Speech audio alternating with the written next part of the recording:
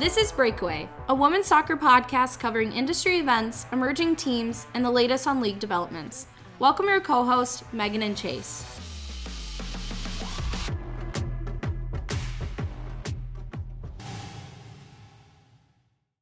Hey everybody, welcome back to Breakaway Season 2, Episode 6. My name is Chase, and we have Megan back. She's back from England and Paris. Welcome back to the home country. I know you missed us. We missed you. I just missed ranch. That was the only thing I missed. You missed ranch? Seriously? Your face. Oh, Megan, ranch is freaking disgusting. We've already had this conversation. That's a hot take. Wait, so they don't have ranch in Europe? No. I think they do at some wing places. This is what a local told me. But I did not find it. Dang, Europe is just sounding better and better. No ranch. So much more soccer enthusiasm out in the United Kingdom. Football. Yeah, tell us more about that. Don't call it soccer because I made that mistake and I hammered with complaints. It was like, soccer? How dare you call it soccer? I was like, I'm sorry. I said, I promise I kind of call it football at the same time. So strictly football. Yeah, that was like French accent there. Football.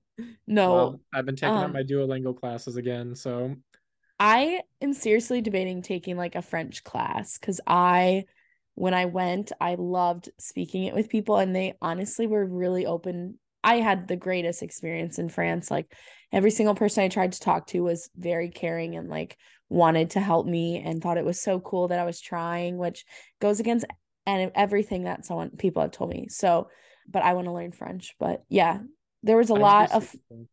Yeah, it would be super cool. I don't know if I want to spend a lot of money, but hey, my friend Riza that I play soccer with, shout out to Riza. She has taken a few language classes and she actually knows of some really good instructors because I've told her in the past when I first started learning French how beneficial it could be to start taking some of these classes because like you can only learn so much through these apps, right? You need to have regular dialogue. You need to go. It helps being like in an in-person setting, having an instructor walking you through just how to even say the words because that's like 95% of the battle with this language. But yeah, she was telling me there's some really cool instructors in the Minneapolis area and they actually charge pretty reasonable rates. So yeah, we'll have to sign up. Should we do it together? Yeah. Do more together? Let's do it. Let's do it.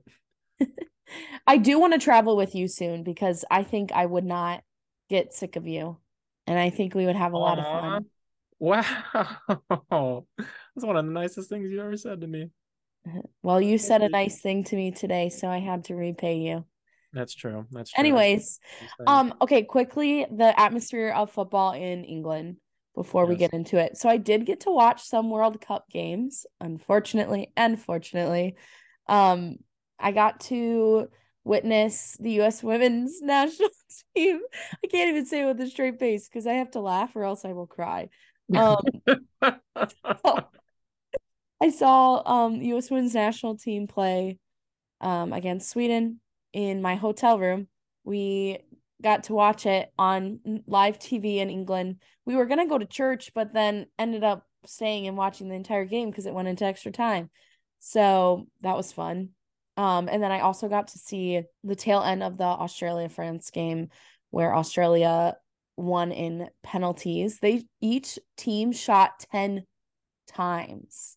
Yeah, I saw that. Was that like that was like a record, right? Out of both men's and women's. It was insane. I was like, oh, because one would get saved and on one side and then the other one, like it just was like going back and forth and it was so intense. But oh yeah, I saw some highlights on that and they like did like a really like sped up version where they were just shooting like showing like every single time a shot was, and the video was really long and it was like shot, and I was like, how many freaking shots did these two teams take? It was insane. Yeah, 20 shots total. So I got to see that. I was at a pub near the Emirates Stadium in North London to watch the Arsenal game that started at 12 ended up getting delayed. So I got to watch more of the England Nigeria game. Yep, Nigeria. Okay, I'm like, all the games are blurring together for me. But yes, I got to watch part of that live as well, which was really cool. I will say, like, people weren't really interested in it, and I don't know.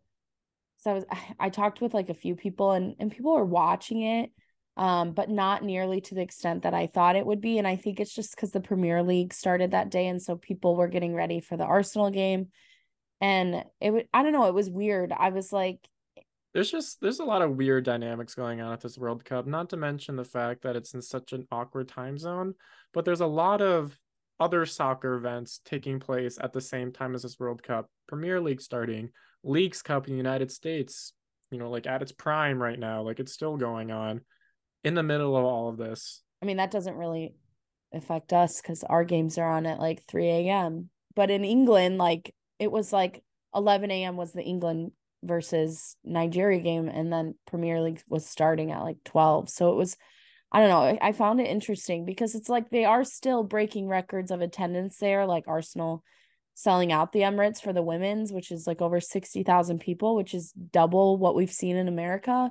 So I don't want to say that like women's soccer is farther along in America. I just think with how well our national team has done in the past, not like they're doing well. They did well this round, but well, I feel like just the times of the games has had like the biggest factor, because like when I feel like there's a lot of like momentum viewership in this tournament. Like you get really invested early on, like you pick your teams that you think are going to go the farthest. It's been really hard to start that because no one really wants to wake up at 2:30, 3 a.m., 4 a.m. to watch these games, especially in the middle of the week. A lot of us work 9 to 5s in corporate America. It's tough to, justify getting up at those absurd times to watch these games. Yeah.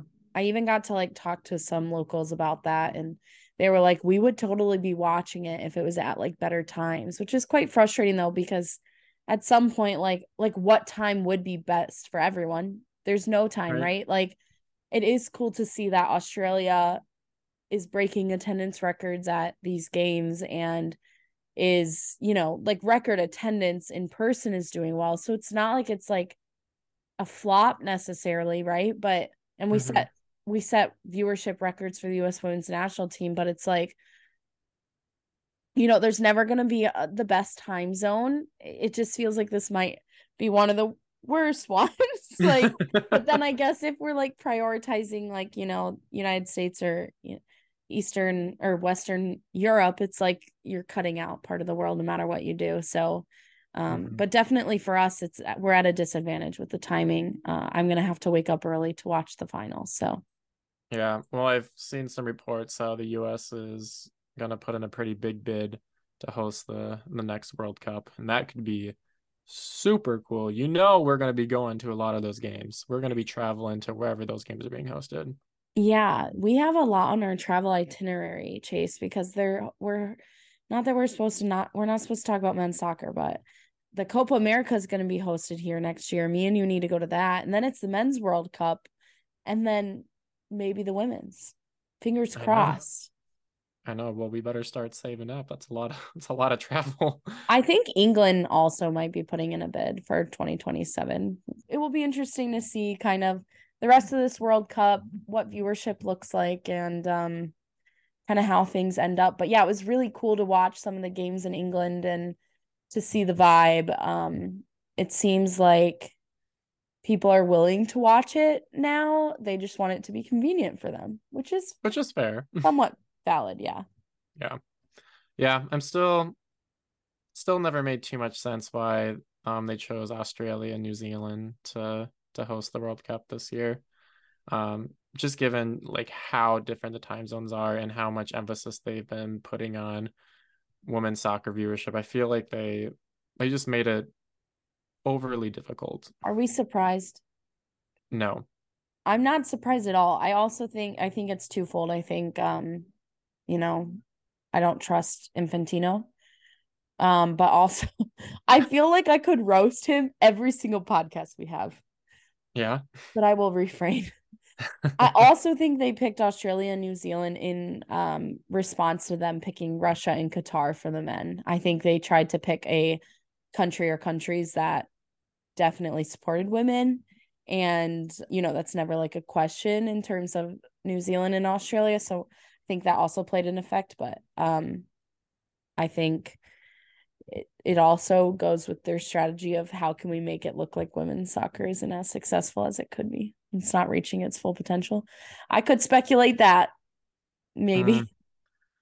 Oh, I hope you're wrong there. I But it mean, would he make left. sense. He left during the World Cup. Let's not forget that. So I know. How freaking disappointing is that? Well, let's jump right into just some high level things that have happened, and then we'll get into the US women's national team performance and what we see going forward. So this morning, as of this morning that we are recording this, which is Tuesday, August 15th, Spain beat, oh my gosh, my brain just went kaput. Oh, Spain beat Sweden this morning. To get to the finals of the FIFA Women's World Cup, and then tomorrow England versus Australia for that final spot in the final game. So Who do you think is going to win that? who do I want to win and who do I think is going to win is probably two different answers. I feel like you want Australia to win, and I think you think England is going to win. Yeah, except I wasn't as impressed with England when I was watching them. Well, that red card was crazy that they got. We were talking about that a little bit beforehand. Just it just was just so disrespectful. Instant yellow card or red card. Lauren James, if you didn't know, stepped on the back of a Nigerian player when she was getting up from like a tackle. It was a yellow card at first and then got recalled as red. And yeah, I think it stirred up a lot of commotion, which is not always a good thing, especially in this environment. Well, it was just so unnecessary. It happened so late in the game, first of all, so I don't even understand like what you were hoping to accomplish by doing this. And clearly there was you could have easily stepped over her. You could have stepped anywhere, but you deliberately stepped on her back while she was still on the ground. It's not a good look. I don't know if it was Nigeria. I think that might have been the round before. No, it was Nigeria. I watched the replay. It was Nigeria. Are you sure? 100% positive. I'm 100%, maybe 75%. I don't think it was because she's out for 2 games. In that last game, she was out. And then this upcoming one, she's out. And then she can play in the final. No, this title is England's Lauren James receives a red card for stepping on a Nigerian player. Yes, I know, but I think there was a game after it that I'm referencing. Oh, was it Colombia? Yes.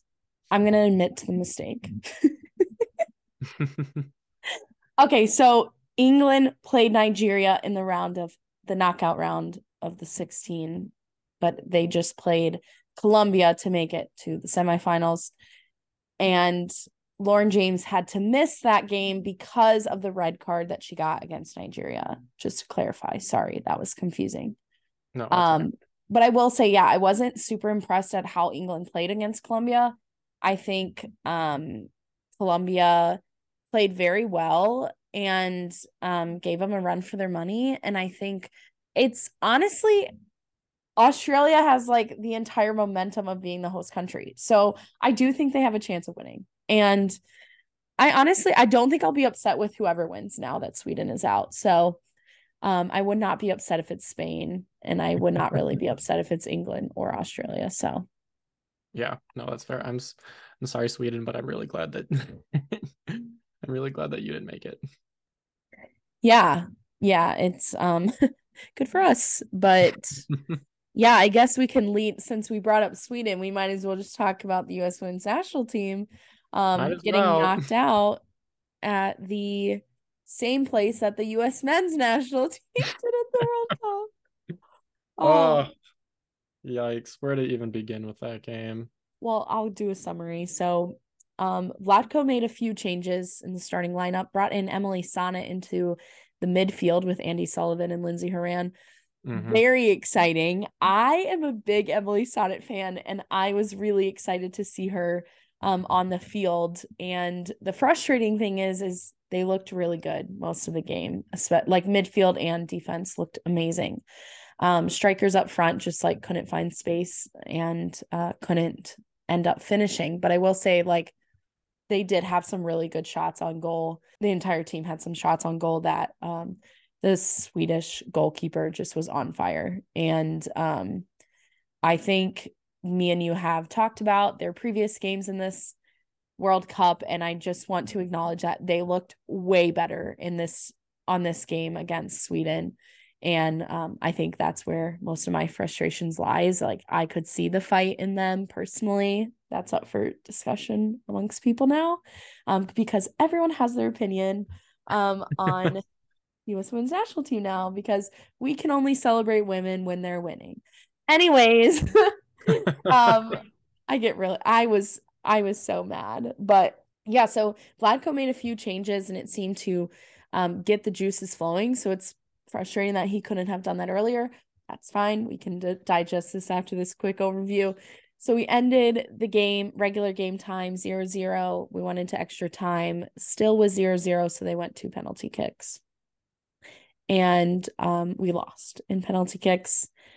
Big things to call out. They started with Andy Sullivan. I was a little worried about that, but she pulled through. She made it. Then they brought in, I think Lindsay Horan went second. I think so. And then they also brought in Christy Mewis. It was her first time on the field, and she scored her penalty. And then our star strikers decided to pull a Harry Kane. I was going to use that reference if you weren't going to. Were you actually? Yeah. Yeah. There was also that's immediately where my mind went. I was like, oh no, Harry Kane. Yeah. There were some French players too that missed at the World Cup this year, pretty similarly to our girls. So Sophia Smith and Megan Rapinoe completely missed the goal. Not even close. Alyssa Nair was the first ever goalkeeper to save a penalty and shoot a penalty in a shootout, men or women, at a World Cup. I did not know that. Cool. Yeah, super cool. I was like, what are you doing bringing the goalkeeper? But then I was like, these people kick with precision very normally and all the time too. But honestly, it makes a lot of sense because these other teams, like, you need to prepare for every situation possible, and that includes a PK. And so you are studying how every single one of these players takes PK shots. Well, there's not a lot of data on how a goalkeeper takes a PK shot. So honestly, it was quite smart. She was a wild card. You can't really how do you prepare for someone who doesn't take PKs ever? And she knows how, like, the goalkeeper's thinking within the goal too. It's honestly kind of brilliant. Yeah, love her. She performed amazing. And then Sweden got in. Alyssa Nair saved it, but it crossed the line by a millimeter. I'm so mad about that. And then Kelly O'Hara hit the goal post to send us out of the Women's World Cup. So that's a brief overview. She was so close. Like, we were that close. It's also just really frustrating that we even had to get to her because, like, you could tell that they were running out of players that they knew would score. They took out Alex Morgan. Well, Alex Morgan missed a PK in the first game against Vietnam. Yeah, all of our strikers are missing PKs. It's like, it was so frustrating to watch that. Like, I was like pulling my hair out. Like, I get it, especially for Sophia Smith. You're really, really young. This is your first World Cup that you've ever competed in. There's a lot of pressure on you. But at the same time, this should be something that you're used to, having this amount of pressure on you as you take these shots. And you're an attacker. Like, this is your job, is to score goals. And your midfielders, our goalkeeper is scoring PKs, but you're missing them. And not just, like, close misses. It wasn't even anywhere near target. It went way above the goal. Like, keep it simple. Why are you trying to go for, like, the upper right or left corner? Like, that's incredibly unnecessary. It's a mind game between you and the goalkeeper. You don't need to. I don't know. It was. I just couldn't help but think, like, what were you thinking? When I also think about, like, when Brandi Chastain talks about her final PK that she took in the 99 World Cup and how she was told to do it with her left foot, even though she's never. I just wonder, like, I look at this and I think, like, okay, people can criticize the players all they want, but there's also a coach behind them and what's going into that. And I also think in general, if we take out the PKs, like, we were missing key players. And all of a sudden, as soon as we're losing, we want to pinpoint those players and make it seem like this team sucks and that they had no motivation and that they don't want to play the game, and all of these different opinions that are swarming around. We are missing our captain that we have relied on for a long ass time. Becky Sauerbrunn was a huge miss. We did not have her leadership. We did not have her composure in the back line that you could see earlier on in the tournament. We did not have one of our best midfielders of all time, Sam Mewis. We did not have that. We didn't have the power that she brings, the creativity that she has, like, you know, the stability that I think she has that her and Haran are kind of similar on. We didn't have that. And of course, we didn't have our best attacker, in my opinion, right now. Like, Mal Swanson was gone. She had a great start to the year. She had experience in World Cups. She's had experience in high pressured situations, and we missed her. And we put Sophia Smith on the left wing, asked her to fill a void of Mal Swanson. That is not really, like, plausible for Sophia Smith to do. And she's used, like, there's so many different things that went into, like, these key players that we are missing. And I think we all want to, like, harp on this team for not me and you, I'm saying, like, other people, like, harping on them, saying that they're this horrible team morale and, you know, whatever Carly Lloyd said. I could go off about that, but I won't. Like, everyone can have their opinions, but I think we're forgetting the fact that we are missing some key players. Tobin Heath, Kristen Press. I mean, there's so many other players too, beyond just those three that I first mentioned, that we don't have in our lineup that I think really showed in the games leading up to that final against Sweden. But at the end of the day, Megan Rapinoe and Sophia Smith should have at least been on target. I'm not asking that every single kick made it into the goal, because I know that's not, you know, possible all the time. But it's like, what are you doing? We needed to rely on you. This is Megan Rapinoe's last tournament. I mean, it's very sad. Shit happens, excuse my French. Like, sports are brutal. We cannot always be winning I saw something about, like, in order to have success, you also have to have failure or whatever. Like, I get that, and I, like, am encouraged by that. And I think, like, this is only the beginning, but frustrating to say the least, I guess. No, you bring up some really good points, especially about the decisions behind our coach. I think that's a really good point to bring up. It just felt like he wasn't taking a lot of risks. You know, like, he wasn't changing up the lineup when things weren't necessarily working. I'm surprised he wasn't more experimental and didn't see that, like, okay, what you're doing is not necessarily working. And I get the idea that, like, winning doesn't always look pretty, and that's the point that a lot of these, you know, retired players brought up before we got kicked out of the tournament, that the point is we made it through the knockout stage. We didn't do it in the most glamorous way possible, but we made it through, and that's what should matter. But at the same time, I didn't understand what the reasoning behind not making changes was. Clearly something was not working, and I don't know if you were afraid to make any changes given the immense pressures that we had. But I don't know. Do you think he's going to be coach after this anymore? No. I think no, I don't think he is either. I think what ifs a lot in my head right now are just floating around. And I think the biggest one is, like, what if he brought in Emily Sonnet earlier than in the Sweden game? Because you really did, if you watch the entire game, like, it's so frustrating because you could see that we were gaining momentum and there was more cohesion in the midfield, and our back line was doing great, and, you know, our front had some good shots. Like, it's so frustrating because if he it's the Netherlands game, I think, that was the most frustrating for me. You make no freaking substitutions except bringing Rose Lavelle on. Like, that pisses me off. Right. And his reason was he didn't want to risk disrupting the flow of the game or something along those lines. And I was like, that is stupid. What?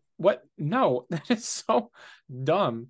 I've never heard any coach use that as a reason for not using their subs. Like, what are you doing? We're this far in the game. We're not winning. You need to pivot. You need to adjust. I think too, though, like, I acknowledge that I don't understand coaching the way that a coach would, but I do think like there is consequences to outcomes and actions, and the reality we're out of the World Cup, so we're out of the World Cup. Consequence of how things went. Round of 16, we've never made it, or we've never not made it to the quarterfinals, and most times we make it to the semifinals at least. Other times we obviously win. Considering there hasn't actually been that many FIFA Women's World Cups, obviously the stats are skewed, but like, that is horrible. He also did not secure gold or silver at the Olympic Games. We got bronze, and now the consequences, he probably is going to lose his job, even if I don't understand how he coached, and I'm not like, even if like that's the consequences, you are gonna you see that in other sports. When you're no longer the winner, you do whatever it takes to reclaim your title, reclaim your position, and we are now no longer the best. We're not at the top anymore. And obviously you always want to be at the top, so I don't see how he's going to be the coach following this, which is unfortunate for him. That sucks. But like we said, you see it with other sports all the time. You see it with hockey all the time. I think I'm excited. I will say, I think we can end on some hopeful thoughts here as we wrap up. I will say I'm very hopeful for our team coming into the 2024 Olympic Games in Paris. Like, I think it's cool that, yes, we had this relapse here of our performance, and not me saying like I'm on the team. But like, it is our team. It is. They didn't do good this year, but now they have an opportunity to kind of reclaim that next year in the Olympic Games. And we'll probably have a new coach, and hopefully we'll get some momentum going. Hopefully Mal Swanson will be back. Sam Mewis, maybe. It's probably a far stretch, maybe, but hopefully we'll have some key players back that can help us secure a gold medal. And I think that will, reclaim like how good we are at soccer. Like, yes, the rest of the world, we haven't really talked about that, but the rest of the world is catching up. We can see that in the World Cup. They're exceeding my expectations of how they're performing. But that doesn't mean that the U.S. women's national team needs to be pushed down. Like, I still think we have talent. I still think we have drive. I still think that we are the best in the world. We just didn't show it. And that's sports. Yeah, I agree. Well, this final, it's in, by the time we launch this episode, 4 days away, the 20th. Let's go. It's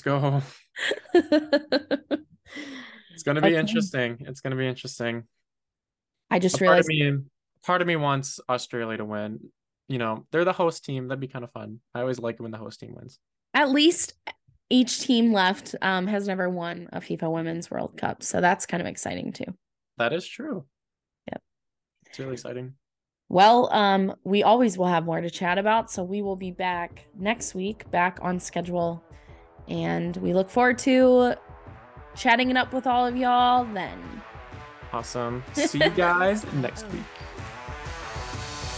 Thank you for tuning in. If you enjoyed this episode, please take a moment to rate us and leave us a review. Your feedback helps us improve and reach more listeners like you. Also, don't forget to follow us on Instagram @Breakaway Podcast for updates on our latest episodes and behind the scenes content. We appreciate your support and hope you'll join us for our next episode.